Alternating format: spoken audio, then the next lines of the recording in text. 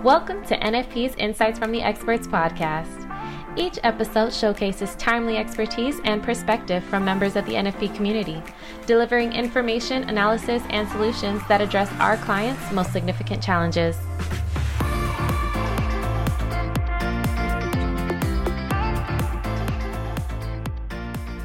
Hello and welcome to the Benefits Compliance Podcast. My name is Suzanne Spradley and I'm here with my colleague Chase Cannon. We bring things to you that apply to our group health plans.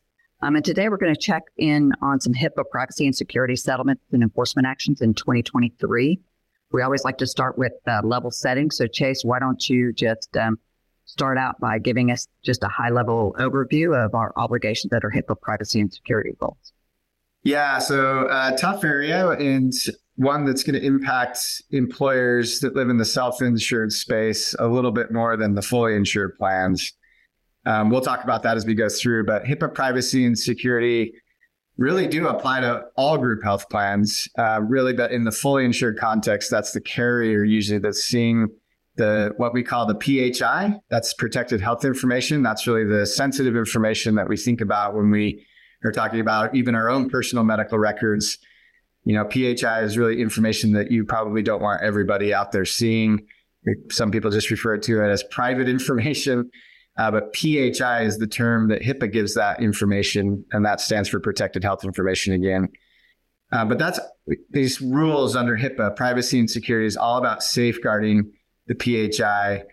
And HIPAA privacy, to break privacy versus security, HIPAA privacy is all about what you can and cannot do with PHI. You can use it to administer the plan. In other words, sharing it to make sure that benefits and claims are paid, and to do anything necessary to operate the plan. So think about claims payments, information from the provider to the plan. You got to be able to see those details in order to pay claims. But you cannot take that PHI and sell it or otherwise divulge it to individuals who don't need to know the information. So that's really HIPAA privacy is all about what you can and can't do. HIPAA security is all about the tech world, which is putting necessary safeguards to ensure PHI in electronic form, which it almost always in that form today, and it's going to be protected in that form. So HIPAA security relates to things like password protection, encryption, dual authentication, policies on taking laptops to and from work. In the old days, when everything was on paper, we thought of security as the lock to the filing cabinet, the key to the door of an HR benefit administrator's office, keeping all those files locked down physically. In our day, this is really the same idea, but we're living on computers. And so locking down the computers and emails and databases to ensure no one can get in and view that information that's not supposed to. For fully insured versus self-insured, in the fully insured plan context, the carrier is the one seeing the sensitive information. So they have the primary obligation to safeguard it. And that's why we kind of say for fully insured employers, a little less to do here, but still some good lessons we're going to talk about either way. For self-funded plans, though, or self-insured plans, this obligation under HIPAA privacy and security, that resides at the employer level, since the employer usually has access to claims and other sensitive information. They're seeing a lot more. So if you're a self-insured employer, you'll need to develop and implement privacy and security policies and procedures. You'll need to run a risk assessment to see where any leaks in the system might be. Those are places where sensitive information might get out. You'll need to have a training program regarding HIPAA obligations for those employees that are handling or could potentially handle PHI. And you'll need to have business associate agreements or BAAs in place with any vendors or TPAs that are helping administer the plan. And then lastly, there's a notice of privacy practices that you'll have to distribute. And that basically lets employees know what you can and can't do with their sensitive information. Yeah, and one note on that HIPAA risk assessment, I want to just really point that out because that's one area that generally when they're doing some audits that many plans lack in doing. And that's really identifying where all of that the PHI lives in your systems. And then, of course, the controls that you have for protecting that. So those risk assessments are very important to do. So just don't forget doing those and not only identifying where you may have weaknesses, but then mitigating, those risks as well. So let's move on now. But before we jump into talking about the different settlements, tell us about just the enforcement arm for HIPAA. Which regulatory agency is enforcing HIPAA? Yeah, so you'll hear this acronym OCR, and that stands for the Office of Civil Rights. They are generally in charge of enforcing HIPAA, and OCR is a sub-regulatory agency within the Department of Health and Human Services, or HHS, another three-letter acronym. We have all sorts of acronyms in the benefits world, but HHS is where OCR resides. So when we reference OCR, we're really just saying HHS or the federal government, if you want to speak more broadly. But OCR enforces federal civil rights laws, conscious religious freedom laws, and then the HIPAA privacy, security, and breach notification rules. They do a couple other things, but their kind of goal is to protect our fundamental rights of non-discrimination, conscience, religious freedom, and health information privacy. So really, they're the office with the official authority to investigate potential violations of HIPAA and to enforce HIPAA where things have gone wrong. They have a page that we're pulling some of this information, these settlements from, on their website. And again, this is where they kind of come to their conclusion and then they post it on this page. And so we sometimes refer to this as the wall of shame for HIPAA violations. It has a lot of good information. A lot of good information. Then we'll talk about sort of the lessons. And one quick note, most of these settlements, because HIPAA is a little bit bigger or more impactful in the provider space, doctors' offices, hospitals, dental offices, these type of places. Most of the settlements that we're pulling from relate to providers, but I think the lessons that we're going to glean from them generally apply to employers that are sponsoring plans as well. Well, and I think it's important to note that in their last audit, they were really reaching into the BAA world. So they were looking into subcontractors. They were looking into health plans much more so than they have in the past. And they're focused on providers. So with health plans, it is certainly an area of target for their audits. But let's jump on into the first settlement. Take us through it. Yeah, okay. For this one, we're going to head to the Northwest, Washington State. And going back a few years, even though the settlement occurred recently in 2023, in May 2018, OCR initiated an investigation of Yakima Valley Memorial Hospital following the receipt of a breach notification report. Again, when you have a breach, you sometimes are mandated to report this. And so lots of times these come in through self-reports. The breach notification report stated that 23 security guards working in the hospital's emergency department used their login credentials to access patient medical records maintained in the hospital's electronic medical record system without a job-related purpose. So again, think about who needs to have access to this information. Maybe if these people were processing claims and helping on the administrative side, it would be okay to see this information. Unfortunately, these are just security guards. And so no, they didn't have this job-related purpose to have that access. The information accessed included names, dates of birth, medical record numbers, addresses, certain notes related to treatment, and insurance information. So you can see this is the type of PHI. When we're saying that term, now you're getting some specific details of what we're talking about, right? And I don't think any of us would want that type of information just in the hands of random people that don't need to see it. This is what OCR had to say. I love their quotes on their website and their settlements. I think it provides some pretty good insight into what they're thinking and what they value, right? And again, how can an employer or plan get into trouble? This is what they had to say. Data breaches caused by current and former workforce members impermissibly accessing patient records are a recurring issue across the healthcare industry. Healthcare organizations must ensure that workforce members can only access the patient information needed to do their jobs. HIPAA-covered entities must have robust policies and procedures in place to ensure patient health information is protected from identity theft and fraud. And so, really focusing on access, making sure you take care of and make sure only the employees that need to see it are seeing it. So the company had to pay a $240,000 penalty here. They also had to implement a plan to update their policies and procedures to safeguard protected health information and to train its workforce members to prevent this type of snooping. And I use that word, that was directly off the website, this kind of snooping behavior in the future. So eliminate the snooping. But those are really the takeaways for the employers here. Again, this was in the hospital context, but the lessons for employers are the same. Make sure you have processes in place to verify access to certain areas of the office or internal systems. HIPAA info is on a need-to-know basis, and so only those that need to see it can see it. As an employer, you need to account for that, limit access, make sure policies are followed. And the one I like to highlight is including offboarding terminated employees. We saw a prior HIPAA settlement where somebody just walked back into the workplace with their access that was never taken away and just logged into the system and stole a bunch of information. So limiting their access to systems in office once they're no longer employees is important as well. Yeah. And I think that's, again, where that risk assessment can come in when you identify where that PHI is and the controls surrounding it is so important. So let's move on to the next settlement. Yes. Okay. So this one, OCR opened an investigation in response to a complaint by a patient. This one came direct from the patient, alleging that a Manassas Health Center posted a response to the patient's negative online review that included specific information regarding the individual's diagnosis and treatment of their mental health condition. And so in addition to the patient who filed the complaint, OCR's investigation found that this health center impermissibly disclosed the protected health information, or PHI, of 3 other patients in responding to their negative online reviews. Interesting.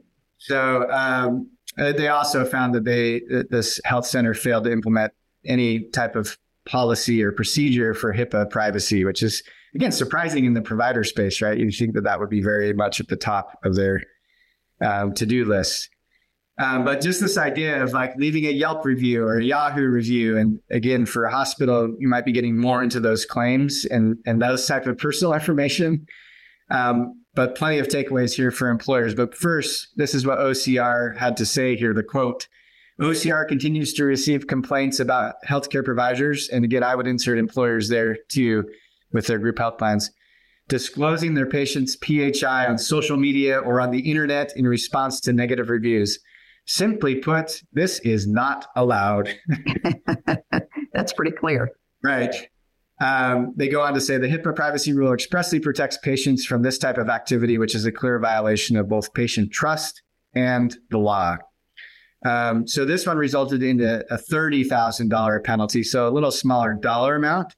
But the health center also had to implement a correction plan to develop and maintain written policies and procedures and to train all members of their workforce on those policies and procedures. And again, you think about somebody in a different role, somebody who maybe is in charge of marketing and out there trying to help stave off some of these negative reviews, might not have, the wherewithal to understand the HIPAA obligations here. So training is a key part. I know our audience is not full of providers, but for employers, again, the social media reminder can relate to employee leaves of absence or other terminations that might occur. You might get an employee who's out on LinkedIn or Instagram where the employee is willing to share their experience, and the employer might be tempted to post something to somewhere to defend itself or to give its side of the story. But don't be using personal information in those posts, and certainly don't share details relating to the leave, the medical condition, et cetera. I also wanted to highlight that this particular settlement related to mental health. Mental health is medical information. And we've seen this trend of mental health awareness across the country, across the law, with Mental Health Parity Act and recent guidance on that. That's a great thing. But just remember that in all ways, mental health conditions should be treated the same as a traditional medical condition. Very good reminder. Well, in the interest of time, let's move on to the third settlement. Yeah, so this one is a good reminder to include your IT and tech teams in the HIPAA discussion. You just been highlighting, Suzanne, the health risk assessment, which is very heavy on tech questions, computer-related questions, software-related questions. So we wanted to highlight the importance of involving IT and tech teams, and this settlement really helps us with that. In July 2018, OCR initiated an investigation of MedEvolve following the receipt of a breach notification report stating that their server containing electronic PHI was openly accessible to the internet. And the information there included patient names, billing addresses, telephone numbers, primary health insurer and doctor's office account numbers, and in some cases, social security numbers. So again, we're looking at the type of information there that we're talking about with PHI. Remember that when it's PHI, it needs to be one of those pieces of information connected. It's basically a health piece of information connected to a personally identifiable piece of information. So going off track a little bit here, but when we say if this were just social security numbers and that's all, no health information associated with it, it wouldn't rise to the level of PHI under HIPAA. It would still be a privacy challenge, right? And there's other laws that would come into play there. But important to remember that PHI includes personally identifiable health information. And I will add that health information could be just enrollment in health plan. So it doesn't have to be a specific medical condition. It could be simply enrollment in a health plan. Right. Yep. So on that note, the settlement here concludes the basic OCR's investigation of that data breach. The server contained the PHI of 230,000, a little bit over 230,000 individuals. And again, that information was left unsecured, accessible on the internet. So the HIPAA violations in this case include the lack of an analysis. Again, you've highlighted that to determine risks and vulnerabilities to electronic PHI across the organization. And then the failure to enter into a BAA with a subcontractor. So again, highlighting that importance of the BAAs when you have subcontractors or vendors working with the plan. HIPAA, as we know and we've described, it requires covered entities and their business associates to enter into those contracts. And that contract is meant to document the permissible uses and disclosures of PHI, the appropriate safeguards that are implemented, and that the covered entity will be notified of any breaches. That's again, what is it that's trying to describe what a BAA is. This one involved a $350,000 penalty, and then Med evolved. The company agreed to implement a corrective action plan and taking steps to resolve those violations. So OCR had this to say: OCR investigates every report we receive of breaches of unsecured PHI affecting 500 or more people. And interestingly, hacking and IT incidents were the most frequent type of large breach that was reported to OCR in 2022. They said that was close to 80% of large breaches that were reported related to these hacking or IT incidents. So really, again, it's critical that HIPAA covered entities, in this case, we're talking about, employers with their group health plans and their business associates, improve efforts to identify, deter, protect against, detect, and respond to cybersecurity threats, malicious actors, but even at the basic level, just figuring out what are your servers doing and who has access to them. So again, the lessons here: get your IT and tech teams involved to do your best to protect against this type of failure. Run those risk assessments to find the leaks before somebody else finds them. Those are just huge takeaways for any employer that's might be seeing this type of protected health information.